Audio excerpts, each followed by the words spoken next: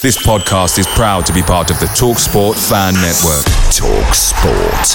Powered by fans. The TalkSport Fan Network is proudly supported by McDelivery, bringing you the food you love. McDelivery brings a top-tier lineup of food right to your door. No matter the result, you'll always be winning with McDelivery. Order now on the McDonald's app and you'll get rewards points delivered too. So that ordering today means some tasty rewards for tomorrow. Only via app at participating restaurants. 18 plus. Rewards registration required. Points only on menu items. Delivery fee and terms apply. See mcdonalds.com. The TalkSport Fan Network is proudly teaming up with 3 for Mental Health Awareness Week this year. Beyond the pitch, beyond the results, we're here to connect fans, getting them to embrace the highs and lows of supporting your club, because we're not just fans, we're a team. With 2 in 3 football fans having struggled with their mental health, we understand that life off the pitch can present its own challenges. That's why we're committed to ensuring you have the tools to stay connected with your friends and fellow supporters. Take a moment to connect with your mates. A simple text or an open conversation can make a world of difference. And if they don't respond right away, don't hesitate to follow up. Let's all take a moment to talk more than football.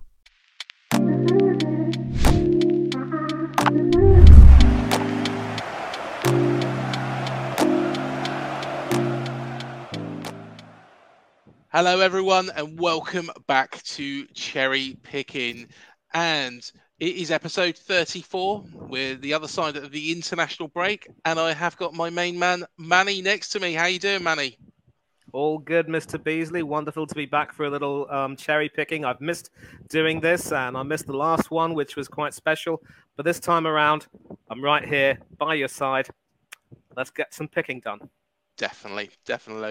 And let's start off with the international break, because I think it'd be rude not to mention it. Of course, England had 2 games. The first against the Ukraine, which was a 1-1 draw. Bit of a disappointing performance. But then there was the win against Scotland. And when you look at that bench, there's so much quality in this England side that really, you know, we could and should be doing something at the next Euros and the subsequent World Cup. 2026 is the World Cup that I say I've got my heart set on as, okay, everybody should be at their peak, and that's the one we should go for. Agreed.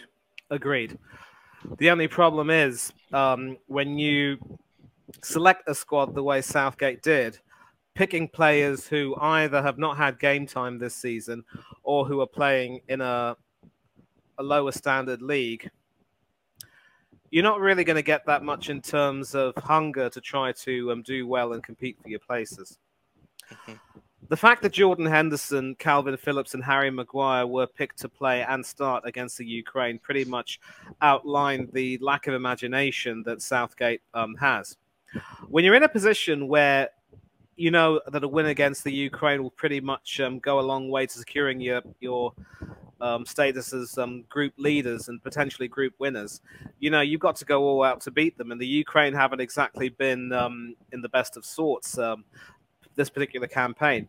And of course, when they tried to qualify for the World Cup, they actually ended up being knocked out of contention at the final stage by a Welsh team that had Kiefer Moore and Chris Mepham playing pretty big roles in that team.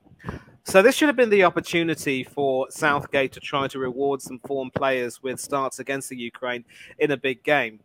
But to stick with Harry Maguire, Jordan Henderson, have them starting and see them, you know, not really be able to quite do the business, I think it pretty much summed up his lack of imagination.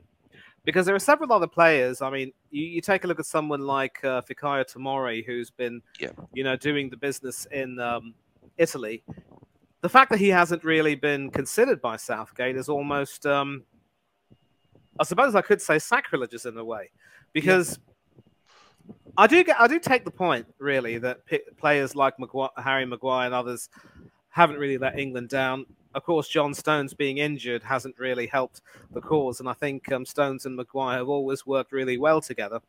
And then when you have a situation where we don't seem to have really established left back, Ben Chilwell might be an option. But the fact that he was, he played against the Ukraine, didn't do too badly, but Luke Shaw will still be expected to be the first choice left back, and he's currently out injured for quite some time. And I really despise the fact that we ended up playing Kieran Trippier as a left back, because the guy is right-footed. And I'm always a believer that left back should be left-footed. No ifs, no buts, no walnuts. And it's a question of really the lack of imagination that Southgate has, his lack of willingness to try to make something happen, be a little bit more proactive, depending on the same players.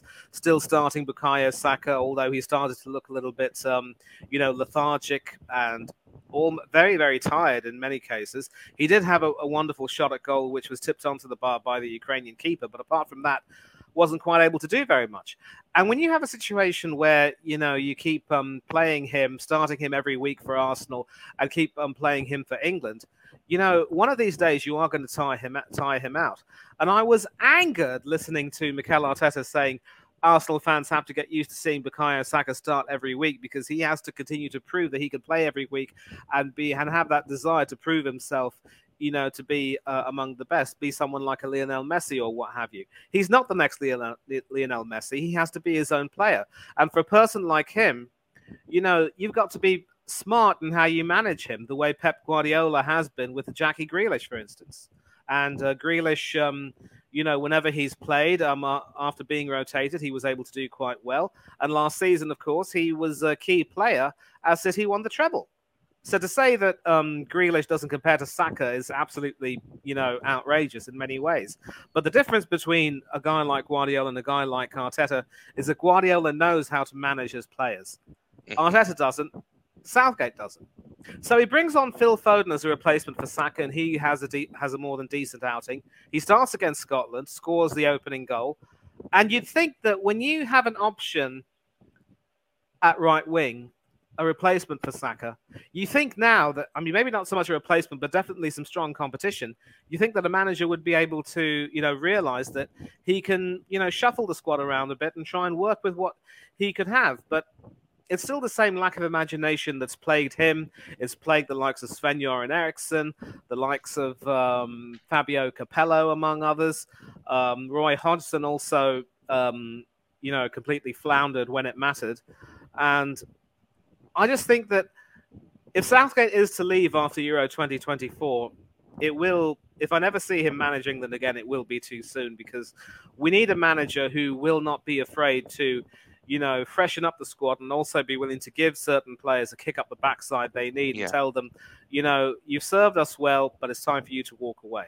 And I think Jordan Henderson, the only reason why he might be getting starts these days is because Calvin Phillips isn't getting any minutes at City. Manchester City, that is. But with Henderson having gone to play in Saudi, I don't care how many world-class players go over there. That league will still not compare to the Premier League, and most of those foreigners are in the twilight of their careers anyway. So you think I shouldn't be complaining after, drawing against the Ukraine and beating Scotland convincingly. Of course, a high-flying Scotland team that are also doing really well in their Euro qualifying group, and also are going to be in the, Group A of the Nations League as well. But, they were somewhat flat, and we took advantage of them without really getting out of second gear. We've still got a lot to do, Craig, and that really worries me more than anything else. To be honest, you made some really, really good points there, Manny, as well. And, with regards to comparing Roy Hodgson, Sven-Göran Eriksson, Fabio Capello, all these managers throughout the time, they had some great players on their hands. Steven Gerrard, Frank Lampard, John Terry, Beckham, you name them. There's so many throughout the years that were quality from the front to the back. You look at the likes of David Seaman, and then going forwards, you've got Sol Campbell, Terry, Ashley Cole, forward from that, Joe Cole. There was individuals, but I don't think there was the depth that there is now. And that is the thing that concerns me, is that Gareth Southgate is just going with what is tried and tested before. And Jordan Henderson might have done very, very well for England. He's done very, very well for Liverpool, but he's now playing in the Saudi League, which is completely up to him where he goes. I know Neymar's gone over there as well as Cristiano Ronaldo, but they might be playing against each other. But again, there is not that strength in depth in that league. No. So you have got a lot of players. Effectively, it's like putting those players like Henderson, Ronaldo, Neymar in League Two. That's the equivalent of it. That's the equivalent of it. And what we really need is players that are playing at the very highest level. But secondly, Gareth Southgate is lucky. He's got the strongest England squad for some time. There might not be the massive name at the moment, like a Beckham. Beckham was an outstanding player, but he was an outstanding player in a team that isn't as good as the England team is now in depth. And personally, I think, Southgate needs to look at that and go, right, okay, I should trust these players more. Like you say, Tomori. Tomori is a fantastic player. You've got Mark Guéhi at Crystal Palace. I was pleased that he was chosen for that Scotland game. But these are players that really are the future, Manny, aren't they? And these are the players that, if we want to win a World Cup, we need to take a 22-man squad to the US, Canada, and Mexico. Take that 22-man squad and be like, if something happens, we're not concerned because we've got somebody there who can easily just slot into that position. And we've got a manager that will utilize that, not a manager who will go, oh, that's a bit of a hassle. We're going to have to change the whole system, which it feels like Southgate will. We need somebody to go, right, okay, take that man into the squad, and the squad works around. And there is one man who I think can do that, who is English, and who will he take the job? I think he's having a whale of a time up north at the moment, but at the same time, if the England job comes knocking and the money is right, and let's be honest, he's proven himself both here and at Newcastle. I say it now, if Eddie Howe took us into the next World Cup, we stand a very good chance. A big call, mind you, a very big call. And if he were to, of course, manage England, I think one of the biggest calls he'd make would be to drop Jordan Pickford and put his own man, Nick Pope, in. Of course, that would come at the expense of the former Cherry and Aaron Ramsdale. But given that Ramsdale is, of course, in his mid-20s, you'd have to think that, at least in theory, the future would be his. The only issue I have, and I think I mentioned this before, mate, is that the Saudi owners are not going to allow England to come, knocking on their door to try and prize Eddie Howe from their cold, dead fingers, unless the money is, right. It would literally have to be a king's ransom. A Saudi king's ransom, if you will. I really shouldn't say it that way because, that could be, an outrageous thing to say. But it's just a mention of it's just an attempt to try and emphasize the point that I don't think there's anywhere near enough money that the FA can offer to try and, take Eddie Howe away. Having said that, though, Newcastle haven't really had the best of starts of the season. After their excellent 5-1 win, where they completely pasted Unai Emery's Aston Villa, they ended up suffering a pretty unfortunate run of results where they lost to City at the Etihad and then contrived, of course, to lose to 10-man Liverpool, who had Virgil van Dijk sent off and who should have had TAA sent off, Trent Alexander-Arnold. And that same Liverpool team, of course, I'm really sorry to mention this, had to depend on a great deal of good fortune to beat Bournemouth, it must be said. brilliant save from Neto from the Salah penalty, but just unfortunate that he couldn't stop the rebound. But Newcastle still will need to try to weather that particular storm, and I did predict that they would see a bit of a drop-off given how they overachieved last season, and especially with other teams having, regrouped and strengthened. Newcastle are going to find it perhaps a little bit tough, I would say. But going back to Eddie Howe, I think he's going to probably try and wait for this particular season.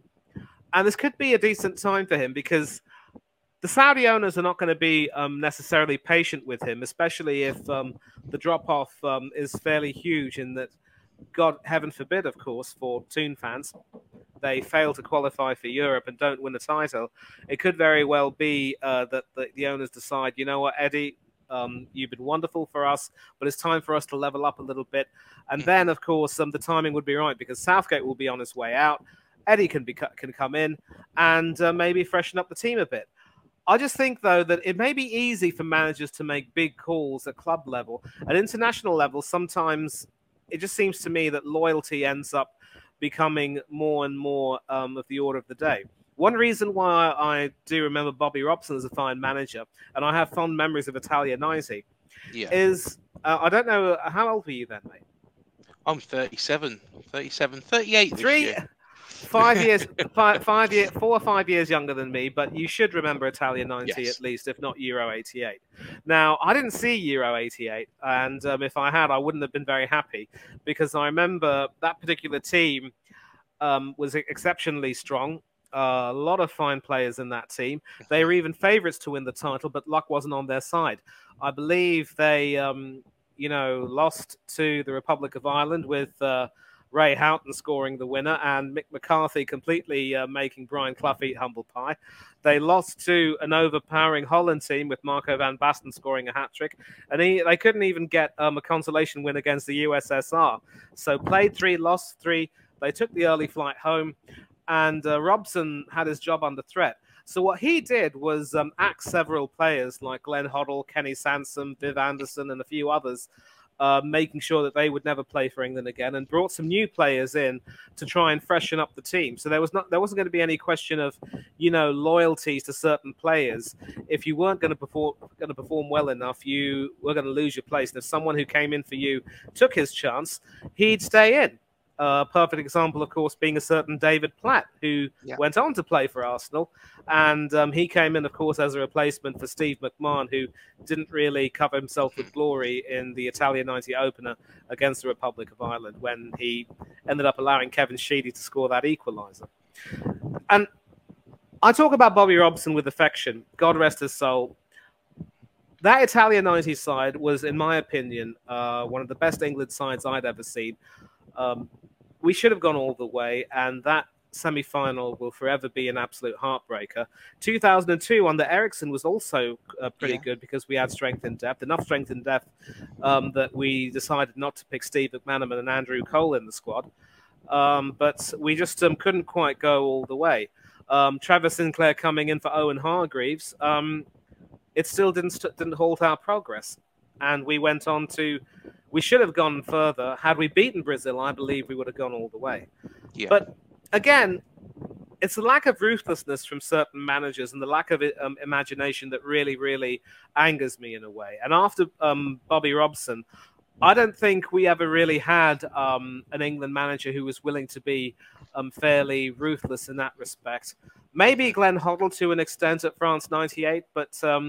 he was never really popular with all of the players, and he struck a lot of people as being a little bit, eccentric. Venables could have been quite good, but he was never going to be, too interested to stay in the job. So we've got some problems. And if Eddie Howe could potentially take the England job when Southgate leaves, but it could also very well be that they may decide to move... for another potential big name, someone who's a little bit younger, who can try and, freshen up the team a little bit. And it should also be mentioned that Germany sacked Hansi Flick and after going back to Rudi Völler as an interim boss, of course, who managed the team in that 2002 World Cup, and they went on to reach the final, losing to that Brazil team. they ended up beating France, which is an absolute shocker. Although when you consider that Kylian Mbappe wasn't playing, there is a slight drop-off, you see. Yeah. But it could very well be that the FA decides to look for a more proven name who's won silverware at club level, who certainly knows how to communicate with players. And while I take the point that international football doesn't have the day-to-day or the week-to-week interaction the club football would have, I'd like to think that these managers in question would find a way to somehow make it work. Of course, Hansi Flick couldn't do that despite his success with Bayern Munich. But again, it just goes to show that there is a little bit of a leveling there. And I think his decision to keep faith with Kai Havertz ended up costing him. So, Arteta, if you're watching this, there's a lesson for you to learn here. 65 million quid for what? To be honest, it's two different type of management styles, isn't it, really, this international football? Because, like you mentioned there, Hansi Flick, did a fantastic job at Bayern Munich and was exceptional there, but couldn't get a German team working, which, let's be honest, it's not the greatest of German teams, but there's still quality in that squad. There's still quality, and enough quality to get results against Japan. And I think there's only 3 teams that they've beaten up until that point last week. And I think one was Oman, wasn't it? One was Costa Rica, and there was another. And it was like, well, these are the 3 teams that you'd expect them to be. But you look at the teams that they've been beaten by, you'd expect Germany to be right up there. And another manager that has been linked with the England job, and of course we'll come on to what he's done at Man City as well, no doubt, is Pep Guardiola. Now, I think this sounds crazy, but if it happens, Pep Guardiola is one of the best managers in the world at club level. Can he transition that into international football when he hasn't got no money to spend? He's picking from a limited pool of players, and a good quality pool of players. But what I'm saying there is it's not a pool of players which you can't go out and buy the next Erling Haaland for England. You have to find somebody who fits a role within your national team squad. Is there a danger that, bringing in somebody like that for massive amounts of money, because let's be honest, Pep Guardiola isn't going to do it for cheap. That's a big risk, surely. And surely that's a big risk on his behalf as well, about tarnishing his reputation, like Hansi Flick's found. I wouldn't go so far to say that it would tarnish his reputation per se. Although, if you take a look at what happened with Fabio Capello, his stint with England was, better best forgotten. And when you take a look at it in its entirety, it wasn't really that much better than Steve McLaren's stint with us, where he, made some controversial decisions and ended up failing to qualify England for Euro 2008. And that was, of course, a tournament where we didn't see a single British Isles team take part in that, which was really, something which I absolutely hated. So I didn't even know who I could possibly support in those championships, mind you. Wasn't it the Croatia game, that one? Wasn't it? Yes, the Croatia game. Yeah, the Wally with a brolly or something. Oh, yes. And that is a name which has deservedly stuck with him. Yeah. That game I remember fairly well. I think Paul Robinson, whose position had been under scrutiny, had a bit of a shocker in training. So at the last moment, McLaren decided to drop him and play Scott Carson instead. Fat lot of good that did, conceding that first goal from a free kick. And then, of course, Capello came in with a Sergeant Major style with all the trophies he won back in Italy. And didn't really do much better in his own right. Of course, the John Terry scandal didn't work. I never really liked the player anyway. Never should have been captain for England ahead of someone like Sol Campbell or even Steven Gerrard. But Capello was never really willing to get to grips with the culture or the or even the language per se, and he thought that by being a little bit too strict, he would get the players to, fall into line. And that sergeant major method doesn't really work too well, it has to be said. You've got to find a way to be able to relate more with your players and also try and get them on your side, but while also being able to lay down the law and let them know who's boss, sort of like the way Eddie Howe's done with Newcastle, a bit like how Ange Postecoglou has done with Tottenham. It could very well be, as I said, that the FA may go in for a proven name who's proven himself in the Premiership, and that segues into Guardiola. One thing I do like about him is that he can be ruthless towards certain players if their form dictates that they deserve to be dropped. And he had nothing has stopped him from making some very big calls. With an England connection, of course, the very first thing he did was tell Joe Hart, sorry, son, you are a fine shot stopper, but I want to have a goalkeeper who's capable of playing from the back, and I don't think you can do that, so I'm going to send you on your way. And you're welcome to find another club elsewhere where you can play football. I wish you nothing but luck. But that pretty much, signaled the beginning of the decline of Joe Hart in a way, and he was never really able to rediscover the confidence that he had. I'm glad that he's enjoying himself up in Scotland with Celtic, winning titles left, right, and centre. And, he should have a really a strong ending to his career, at least with all those trophies at Celtic. Of course, his England days, I think, at least as long as Southgate is at the helm, are pretty much done and dusted. Although you think that, given that he hasn't pushed 40 yet, he could still do a job. And there are still doubts over Jordan Pickford. I'm sorry, but I don't really think Ramsdale is necessarily the answer here. And I still don't really have. Pope might be decent at a lot of other things, but with his feet, he's not really the best. And I don't really know how Sam Johnston or Dean Henderson will do. But Guardiola can be ruthless. That's probably the only thing that could work. And he will be the type of person to say to someone like a Henderson, look, mate, you've been a great servant, but I don't think you can, cut it anymore. I'm going to have to end your international career. Thanks for the memories. Now go and pick up your millions over in Saudi. And that is the type of ruthlessness that we may need. The only issue I have is sometimes he may take that ruthlessness a bit too far. I don't know how good a manager he is.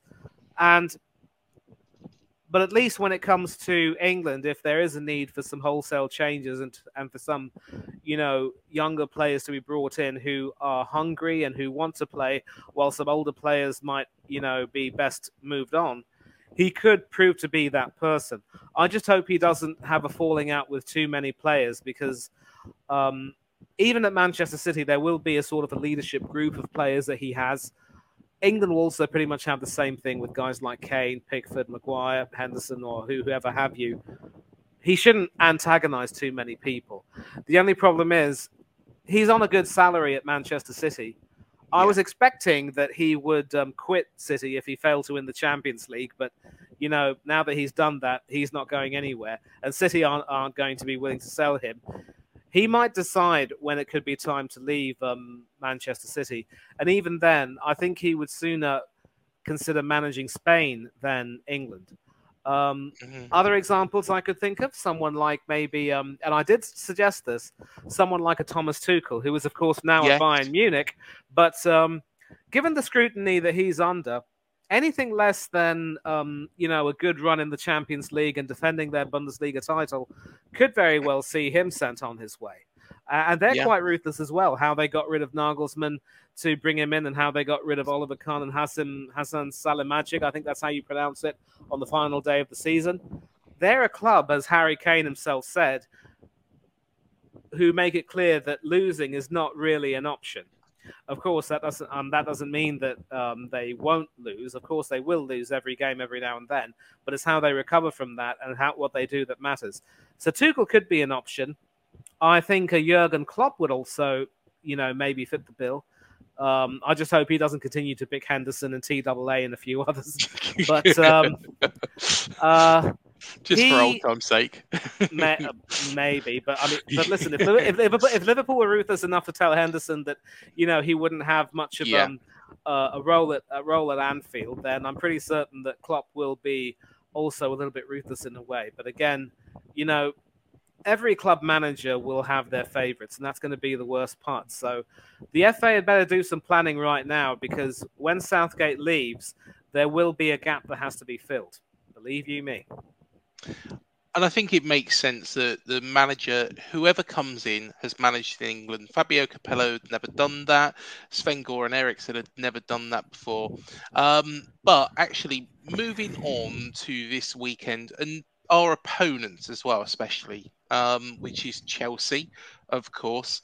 And you mentioned him there. Thomas Tuchel was in charge of Chelsea at the start of last season. Then they got rid of him. Bought in Graham Potter. That didn't work. They had the worst season that they've had for years. And now are with Pochettino. And my thought process, and I mentioned this to Michael Greco as well, of course, the actor who played Beppe DiMarco in EastEnders yesterday. But one thing I did mention to him was that with Graham Potter, Chelsea fans weren't happy, but did he deserve that a little bit more time? Because at the same time, managing Brighton is completely different to managing Chelsea. Chelsea, there's an expectation to win things, to be in the Champions League, the instant success. Whereas at Brighton, there isn't that. And now that's put Pochettino in a situation where he's got a squad full of these players that are worth millions upon millions upon millions. Of course, Chelsea have been working through the loopholes for a good 12 months since Bowley joined. But do you feel that, in a way, this Todd Bowley has to really stand by Pochettino, come what may? They're not going to get relegated. Are they going to get European football? Possibly not. And surely he's got to stand by Pochettino if that happens. One thing which will be in Poch's favour is that the season is barely 4 games old. Yeah. And of course, let's not forget that Luton have had a game postponed, so I think they've only played about 3. Yeah. So to make any kind of judgments immediately based on, the first 4 games of the season would be a little bit crass. And let's also not forget that Chelsea have once again tried to, solve their own problems the only way they can. Offloading several players so they can stay within the FFP rules, and then shell out a boatload of money to get players to join them. Yeah. I believe, of course, last season they spent over 100 million bob to get Enzo Fernandez. They spent a bit more than that to get Moises Caicedo. And on the face of it, you would think that those two together would be the perfect central defensive midfield partnership.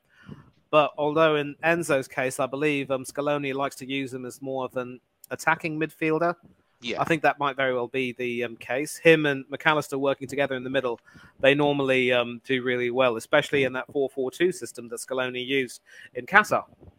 And again, talking about Chelsea, another issue they have, obviously, is that their defence is quite creaky.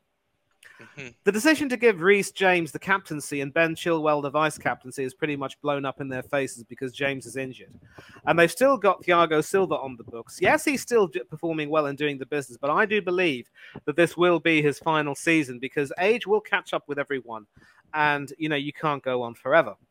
And again, it's a sort of a misguided transfer policy in a way where they never were really willing to strengthen in an area that needed strengthening, i.e. their defence. And now, of course, they've sent Kepa Arrizabalaga on loan to Real Madrid, of all places. Good luck to them. I mean, Kepa's going to have the time of his life, though, under Ancelotti, and I think they're top of La Liga anyway, so make of that what you will. Edward Mendy, the Champions League hero, has gone off to Saudi as well. So they've got Robert Sanchez and a couple of other goalkeepers whose names I can't even be bothered to try and recollect right now. It's as if you've got a squad which is sort of middle and top heavy, but bottom light, as it were, bottom light in terms of the defense. And they haven't really been willing to strengthen in that particular area. And when you get those types of talents in your team, like Caicedo and Fernandes or whatever, Nicholas Jackson, of course, I can't forget him, and others, they can gel well in the middle, but at the back, they're going to be exceptionally weak. And against Nottingham Forest, when they lost at Stamford Bridge, it was a case of a lack of concentration more than anything else. The fact that Cucurella is still on the books is really a surprise. They brought in Axel Disasi, who doesn't even start for France, ahead of Theo Hernandez or Benjamin Pavard or whoever have you. I think Disasi is a left back, so he'd be behind Theo and Lucas Hernandez in the pecking order. So Chelsea have all sorts of problems, and they're going to have to, really find a way to try and get the squad to gel quite a bit. And they just, I think if I were Poch, I would tell them, I know you lot have some talent and ability, and you know how to play. You just need to make sure that you play cohesively. And so I would have given Thiago Silva at least the vice captaincy, because obviously his experience of having played and captained Brazil, he'd be the type of person to at least get the team together, and he's still performing quite well, mind you. There's a lack of leadership in that team, you see, and I don't see anyone being willing or able to try and, drag the team and say, you know what, we've got to do this. We've got to move on. Losing Kovacic to Manchester City is also a bit of a blow, because he was another player who could in some ways drive the team forward, and is also exceptionally experienced internationally, having earned, I want to say, about 80 or so caps with Croatia. Maybe he's earned more, I think. And again, it's a lack of leadership, which hasn't really been addressed more than anything else. So picture the scene. All of your mates around, you've got your McNugget share boxes ready to go. Partner this with your team playing champagne football. Perfect. Order McDelivery now on the McDonald's app. There's nothing quite like a McDelivery. At participating restaurants, 18 plus, serving times, delivery fee and terms apply. See mcdonalds.com. The TalkSport Fan Network is proudly teaming up with 3 for Mental Health Awareness Week this year.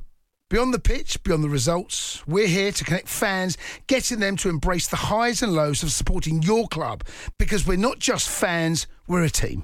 With 2 in 3 football fans having struggled with their mental health, we understand that life off the pitch can present its own challenges. That's why we're committed to ensuring you have the tools to stay connected with your friends and fellow supporters. Take a moment to connect with your mates. A simple text or an open conversation can make a world of difference. And if they don't respond right away, don't hesitate to follow up. Let's all take a moment to talk more than football. I think Pochettino is going to really have to do a lot of work to try to get the team united. But if Eugene were here, he'd tell you that when he was in his heyday with Tottenham, he was able to really, get the team behind him, and they loved working together as a unit, culminating in that memorable season in 2019 when they obviously, got top 4 at our expense and reached the UEFA Champions League final. And when you think that as an Arsenal fan, we were actually hoping that Spurs would win, because it meant that we'd end up, going in as the 5th place team, you just think how the world was turned on its head at that time. But obviously, not long afterwards, the wheels started to fall off a bit. Poch was sacked. Mourinho came in. Things didn't improve, and Spurs have been on a downward spiral since. Chelsea don't have the Poch of Tottenham then. They've got a new Poch now, who obviously feels as though he has a point to prove. But with a squad lacking in any kind of leadership in that particular sense, you just wonder how they can really find it in themselves to try and drive themselves forward. Sterling could be an option to captain the team, but I think he'd want to concentrate on his own form. And it is James and Chilwell, of course, who are captains, but Thiago Silva is the vice captain. And no one else really has that, that gravitas to really drag the team and say, you know what, we need to be better than this. So losing Kovacic is a bit of a blow. Mudrak is probably low on confidence. I think he got injured playing for the Ukraine against us. And so that's sort of the problem, you see. It's a problem that Chelsea have with leadership and motivation. Someone has to get in there and drag them and say, you know what, we've got to really move forward and be better than this. And with Chilwell, with James injured and Chilwell not really being able to be that dominating personality, I think Silva should be given the armband at least for quite some time, and he should be the one to try to get the team to really, pick themselves up and move forward. And of course, they're coming up against the Bournemouth team, and I'm sure you'll be talking about this, who have looked good in patches, but haven't really had the results that they feel that they deserve. And I will segue back to you right now, because I've said what I said about Chelsea. I think their lack of leadership will hurt them, and they could very well be right for the picking if you're able to get in under their skin. But coming back to you as a Bournemouth fan, you'd be the best person to tell me how you like this team under Iraola, what you think of the style of play, and do you believe that results will be on their way? Personally, I think the football's a little bit more exciting. It seems a little bit more linked together. I think there's a lot less about luck about it. However, and this is where it all boils down to, and every single football fan is going to say the same. It's all well and good playing beautiful football, but if you don't get the results and you don't get 38 points at the end of the season, which is normally the figure to keep you up, you get relegated. And let's be fair, Burnley did it for years, where they were grotty. They weren't a particularly nice team to watch. It was long ball, it was anti-football, it was horrible. But they always got there. And there was a lot of teams throughout the years, who were relegated at Burnley's expense because Burnley got the points. Burnley got the points playing like that. Have we got leaders at the club? See, this is another thing you got to throw at Bournemouth, because I was looking at the Chelsea squad that faced Bayern Munich in that 2012 Champions League final, and you've got to say that there was so many leaders on that pitch. You had Petr Cech in goal, Didier Drogba, Solomon Kalou, on the bench, Fernando Torres, John Nobi Mikel, Ashley Cole, Frank Lampard, they had quality. Michael Essien, how could I forget him? So they had so many leaders. Do AFC Bournemouth have a leader at the moment? And that is my big question. We've got a lot of young talent. Zabania could well be a leader in the future. Senesi probably are the most experienced leader. Adam Smith, we can't really put in there because he's injured at the moment, but we know what Adam Smith brings to the side. Max Aarons, again, youngster, good quality youngster, but again, is he a leader?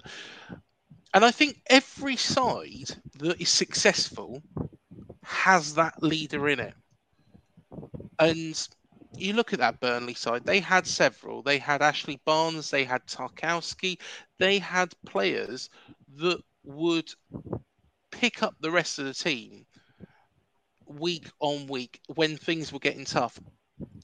And I do question whether or not we've got that at the moment. We've got the talent. Would you agree with me, Manny? We've got the talent, but have we got the leaders? Well, look no further than your goalkeeper, Moreira Neto. Neto, yeah. Yeah. I do get the feeling in some ways, Craig, that maybe the captaincy is putting a little bit of pressure on him, perhaps, because, he's still capable of producing some excellent saves, but you often get the feeling when you take a look at him that he's got, a bit more weight on his shoulders and he feels a little bit under pressure to perform. I remember saying on several of our streams that the decision to take the captaincy away from Lloyd Kelly and give it to Neto was actually a masterstroke because it brought out in many ways the best in him, and some of the saves he made and how he was able to drive the team on with his own experience was just outstanding in many ways. It allowed Kelly to focus more on his game. And Smith also, although he was a little bit more peripheral, I think, in the second half of the season, he also had some of his moments. The big problem now is, of course, Kelly and Smith. I think Kelly's been benched, I think, and Smith has also been injured, as you say. So I wouldn't say that there is no one leader in the team, because Neto has performed that role brilliantly, but there needs to be a leadership group, and it needs to comprise of some people who obviously have played at the club for quite some time and know what it entails. And if you have that certain group, they can be trusted in many ways to try to bring the club up. You wonder about someone like maybe a Solanke or a Billing, who always, Billing in particular is still one of your most consistent players. Someone like maybe a Tavernier, who a lot of us thought would end up leaving, but is still with the squad. Iraola does have a decent group of players, and in fact, I'm going to take a look at the Bournemouth squad right now and see if there is if there is that sort of hierarchy in terms of the leadership and who the options are, because it is in fact Neto who's captaining the team. Adam Smith, of course, with all his experience, over 300 appearances, is the vice captain, but he is now injured, followed by two Welshman internationals, of course, in Chris Mepham and Davy Brooks. So it could very well. Mepham, of course, I don't know how often he plays, but Brooks is now wonderfully back in the picture. And of course, has been wonderful to see him come back into the Welsh team, in a storm. And I believe he scored against Latvia, if memory serves me right. So there is that group. And maybe someone like a Darren Randolph, who both you and Matt said was good at performing the role that Scott Carson is doing at Manchester City. With his experience, 50 caps for the Republic of Ireland, starter at Euro 2016, and also having played a lot of Premiership football and has that experience, he could also serve as, in some ways, a leader more off the field, sort of like how Tom Heaton has been doing for Manchester United. So what Iraola needs to do is trust this leadership group a lot more and make sure that they avoid getting any real injuries. I think the loss of Steve Cook, Lewis's brother, was a loss in a way. It was tragic how things didn't quite work out for him at Forest, and I think Matt also mentioned that he had since secured a move to Queen's Park Rangers. But he was, of course, a long-time captain, as you will know, of Bournemouth, and, to lose him was also a bit of a loss in a way. But once you identify that leadership group and bring someone like a Solanke or a Billing in, who have always performed very well, Senesi, as you mentioned, could be another option, bring them in and sort of have them, take more of an initiative in leading training sessions or what have you, then you could possibly have a strong group which could take the team forward, because Neto is a fine leader, but he needs all the help and support he can get. And whether it's going to come from the likes of Mepham or Brooks, who are at least playing a lot more regularly than Smith and Kelly. In fact, Kelly isn't even one of the vice captains now. So who it's going to come from will remain to be seen. But a leadership group has got to be identified, stuck with, and given all the trust that they can get from the manager. And if he can do that, that's fine. And of course, having played and managed in Spain, he'll know that the biggest clubs themselves have had big leadership groups themselves. So he's going to have to sort of form something similar at Bournemouth. Not necessarily like at Athletic Bilbao, where he played, or Vallecano, where he managed, but something almost to that point, if you know what I mean. Talking about Lloyd Kelly as well, and Lloyd Kelly has come in for a lot of criticism from our fans. To be honest, after our game against Burnley last season in the FA Cup, he was poor. He was poor. He had a ropey game. Nothing seemed to work. But after that, and after taking that captaincy off him, his performance is improved. But again, the Bournemouth fans seem to be hounding him for very little reason. For very little reason. I know Lloyd Kelly is not everybody's cup of tea, not their favourite player, but when it shows something when you have got Spurs and, of course, former manager Eddie Howe at Newcastle interested in a player. Lloyd Kelly has still got a hell of a lot to offer this football club. And even though maybe, yes, he's gone down the pecking order because Kirkes is looking good, if something happens to Kirkes, surely, he's got to be somebody you could turn to and say he will be able to do a job. The problem with that, in practicality, is that although his performances recovered brilliantly last season, Bournemouth had Gary O'Neill. They didn't have Andoni Iraola. So I believe Iraola has selected his first few teams this season based on what he's seen in training, and there's a reason why Kelly's been left out. And it is harsh on the guy, and I think, given the service he's given to Bournemouth and what he's contributed as captain, he does deserve a little bit of respect. But, I mean, certainly a lot more than what he's getting. But that's one of the harsh realities of football, as you know, Craig. Once you find yourself out on the fringes and someone takes your place and does better than you, it's going to be very difficult for you to find your way back. And that's sort of how it's worked out for him.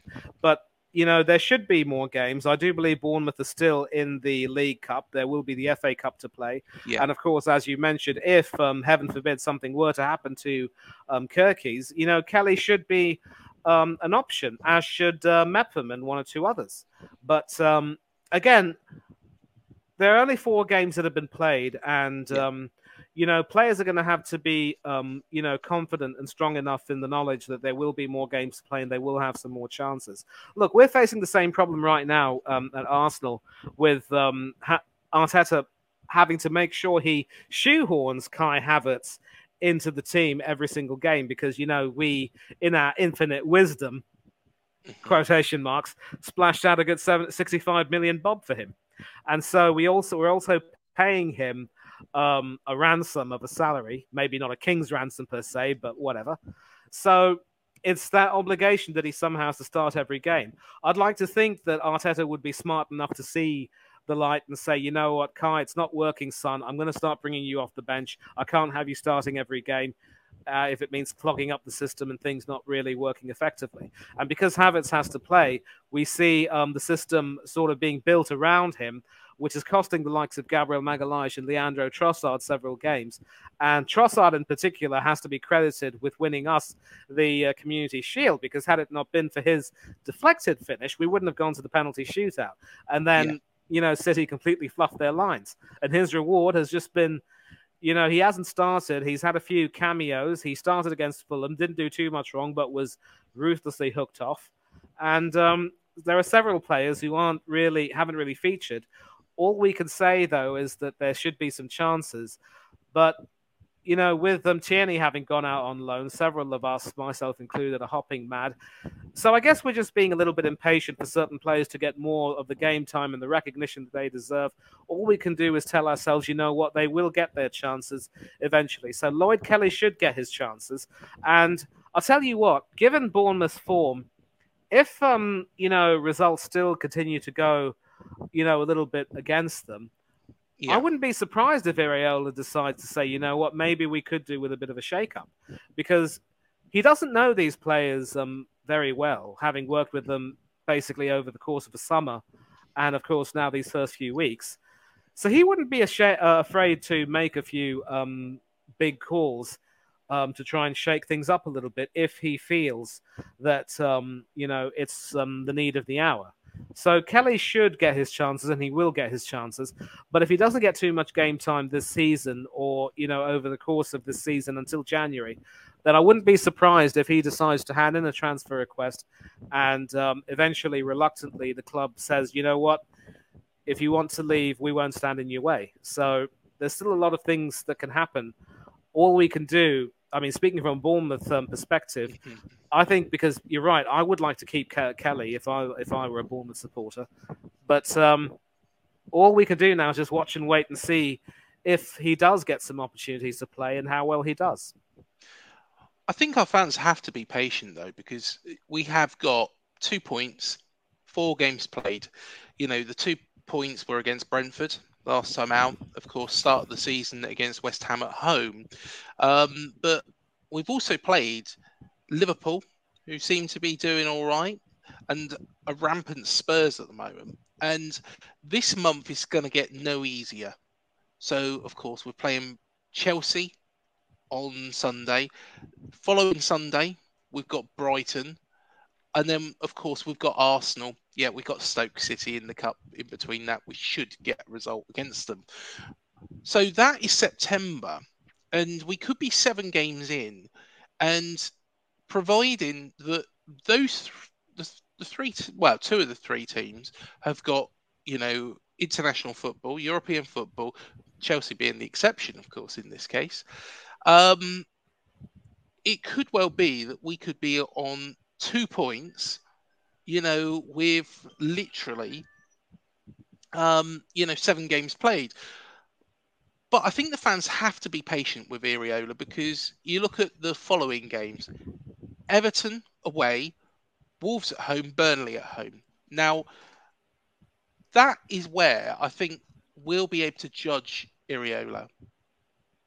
Those 3 games, because Everton are poor, Everton are terrible. Regardless of what anybody says to me, I still am adamant Everton are one of the worst 3 sides in this division this season, because Sheffield United should have beaten them. Wolves, I think Gary O'Neill keep them up, but are they a particularly good side? They're going to be scrapping. I think they're going to be down there. They're going to be in that relegation battle. And I think Burnley will as well, because I haven't seen really, I thought Burnley would be fine, but I haven't really seen that much from them so far. I haven't seen what, we expected. But do you agree with me, Manny, that we've just got to be patient? Bill Foley's made this decision to get rid of Gary O'Neill and bring in Iriola. And if we still are on 2 points after these 7 games, it's not a panic of, everything's going wrong. It's a case of we've got to win those 3 games, because they're 3 winnable games.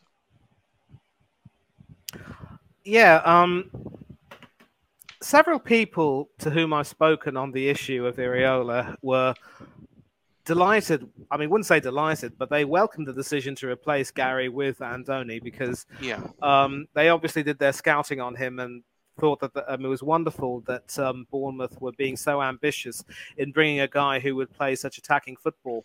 And I think you pretty much mentioned it. Sometimes some of the football that was played under O'Neill was a little bit tiresome to watch, but you got the results you needed and you stayed up. And of course, the mitigating circumstances of starting the season so horribly and seeing Scott Parker getting sacked.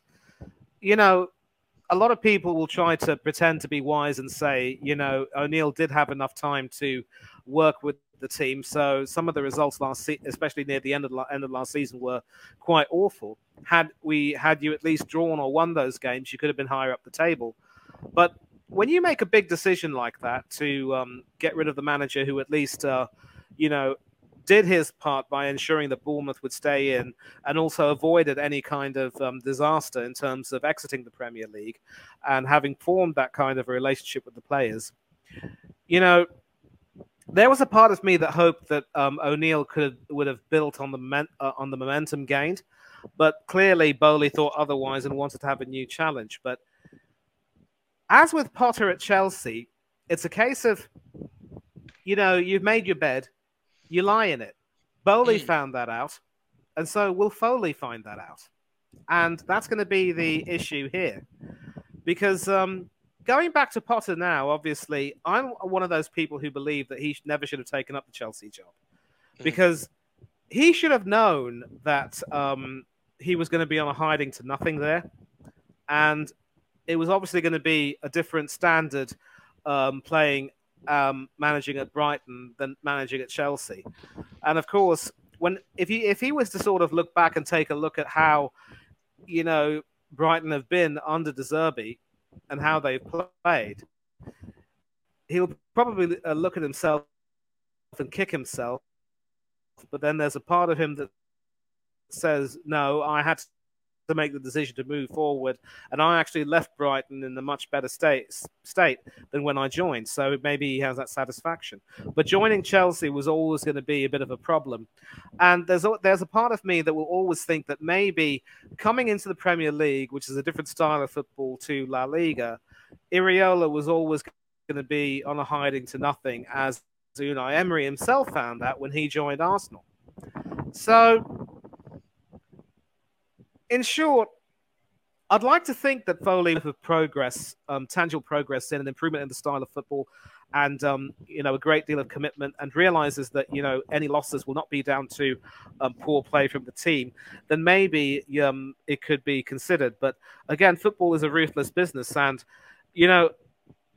especially if you consider that a manager may end up having a poor run of results, because the teams against his team plays are just powerhouses, and they just don't have luck on their side. You can look at that, and there can be a part of you that says you sometimes have to have a little bit of leeway, but then if you continue to go on that run, it might sap the team's confidence. And so it's a difficult question. I can't give you the answer immediately.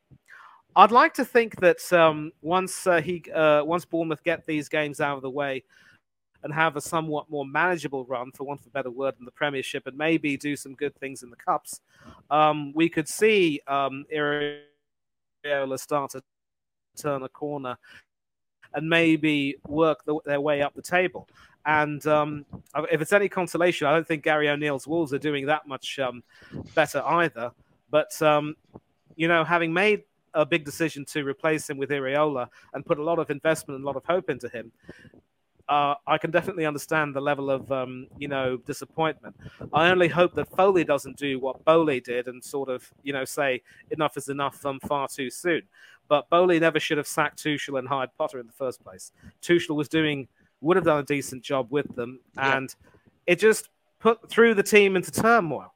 And sacking Iraola too early could very well throw the team into some type of turmoil. But he doesn't want to leave it too late, in that, Bournemouth will be, hopefully not, in a relegation battle. So it's a difficult question to answer. I think in the short term, you stick with it. It's as simple as that. You just have to trust what the manager's doing. Yeah, and I think the style of football is excellent, and Iraola, has got so many credentials. I guess it's a case of how quickly does Bill Foley want that success, and I guess he didn't see that in Gary O'Neill. And like going back to that point when Gary O'Neill was sacked, and I was really disappointed because the people being mentioned at the time was Jesse Marsh, Frank Lampard, Steven Gerrard. There was a couple more that was being mentioned. But as soon as Iraola was mentioned, it was like, right, okay, I know who this guy is. We know what he did at Rayo Vallecano, with a budget probably similar to that of Luton Town's.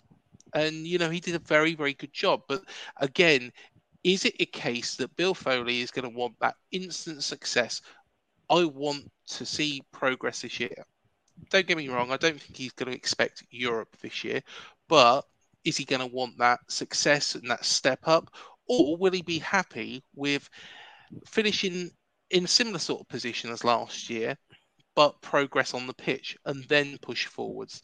But hopefully, fingers crossed as well. And you did mention there as well, Wolves. I wish Wolves the very, very best this season, because I would like to see Gary O'Neill do well And he deserves it. And I think, his Wolves side, against Manchester United were very unlucky. Of course, he got the 3 points as well. So he's got 3 points in the bag. It's going to be a tough job. It's going to be a slog for him. But I'm hoping Wolves can keep their noses clear of the drop zone. But not at your expense, though. Let's make that very clear. No, exactly. Hopefully Mate, we'll be quite away from you need to be glad that I'm here to have your back. And yeah, everything you said about Gary O'Neill, obviously, when he took the Wolves job as well, he knew that he was going to be on a hiding to nothing, given everything that went on, especially with Lopetegui being forced to leave and several of their top players, including Ruben Neves, also leaving. So how he works with this Wolves team will be interesting to see. And going back to your original question on the instant success that Foley might want, I remember telling you on several occasions that Foley's no fool. He will have gotten himself immersed in the history of Bournemouth Football Club and also the, AFC Bournemouth, I should say. Sorry about that. And also he will have understood how they normally operate in a way and the type of football they normally play. Yeah. And, when Eddie Howe obviously was at Dean Court, the success that the team had during those years was effectively finishing middle of the table, getting some excellent victories against some top sides, punching above your weight.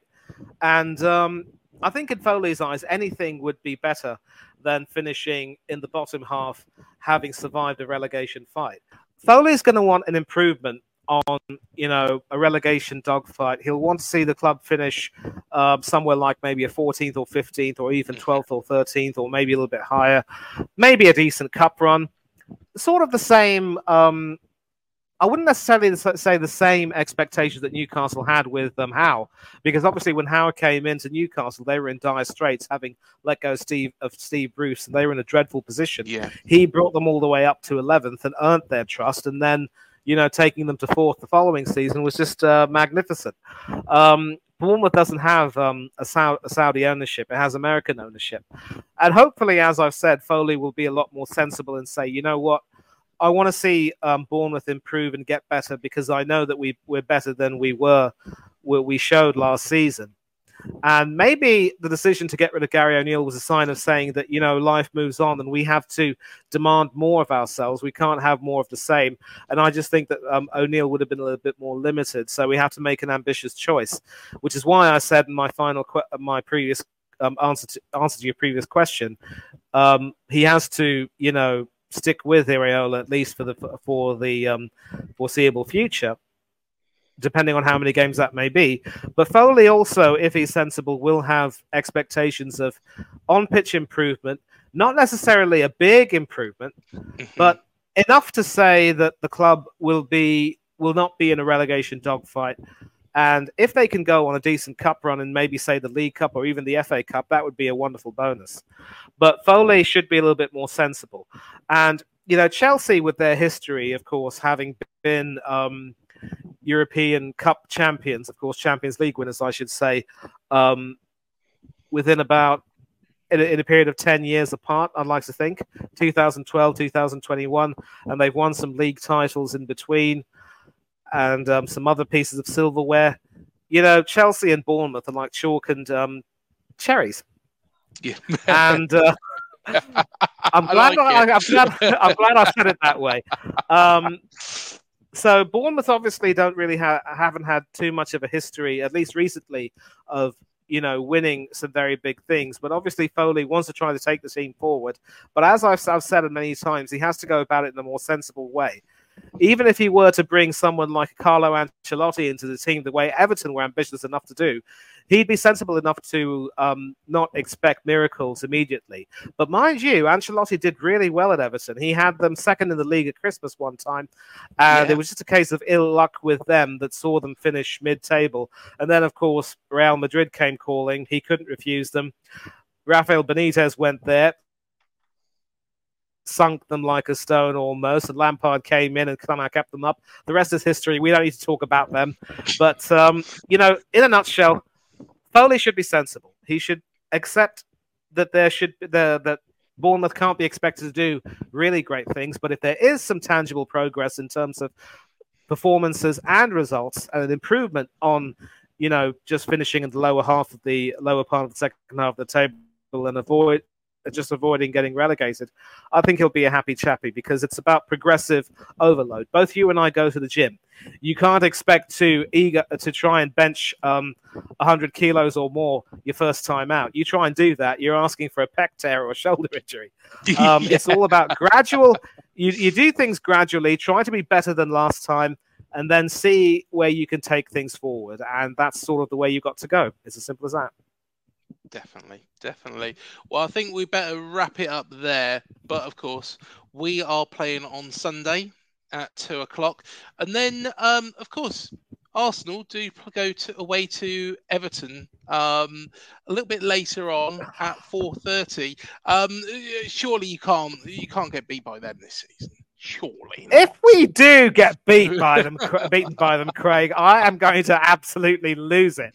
I know that last season, obviously, it was Sean Dyche's first game in charge of Everton, and while he was at Burnley, he had a bit of the Indian sign over Arsenal and Mikel Arteta, also Arsene Wenger during his final 2 seasons with us. He obviously set the team up that day well with his 5-man midfield, back 4 and the lone striker. They stifled us well. Tarkowski, outmuscled Odegaard, headed in that winner, and we ended up coming away empty-handed. And that was absolutely a result that left us absolutely seething. But in a way, we weren't really surprised at the time, because we knew that our record at Goodison Park in recent years has been absolutely appalling. We haven't won there since 2017. Just abysmal. And so Sunday is going to be has to be the day when we break our duck, because this Everton team are, mind you, a team in disarray. They've seen Neil Maupay go back to Brentford. They've lost Demarai Gray to a Saudi club, and Calvert-Lewin, of course, is injured for goodness knows how long. It's all going to fall on their defense and midfield to try to work on something special, but surely, this time around with the players we have, we can't muck it up. We might have our own injury worries, but if Arteta comes away from Goodison Park without 3 points, believe you me, there are going to be some catcalls. I'm telling you now. Yep, and I wouldn't be surprised at all if, well, touch wood, it won't be the result, but, I think you should beat Everton. I think Everton look very, very poor this season. And like I say, one of the 3 to go down. But Manny, as always, an absolute pleasure. All the very best this weekend. And hopefully, too, fingers crossed, we can both get 3 points. That'd be nice, wouldn't it? Hopefully that will be the case, from your lips to the ears of the Almighty. Make it so. Definitely. And thank you, everybody, for joining us. Remember, do follow us on YouTube, on Instagram, on Spotify, on Google Podcasts, whatever it's called. We are the Talk Sport AFC Bournemouth podcast here. So do keep up to date with everything Bournemouth by subscribing to this channel. But until the next show, up the cherries, and we'll see you then. Thank you for joining us. Up the cherries. Cheers, everyone.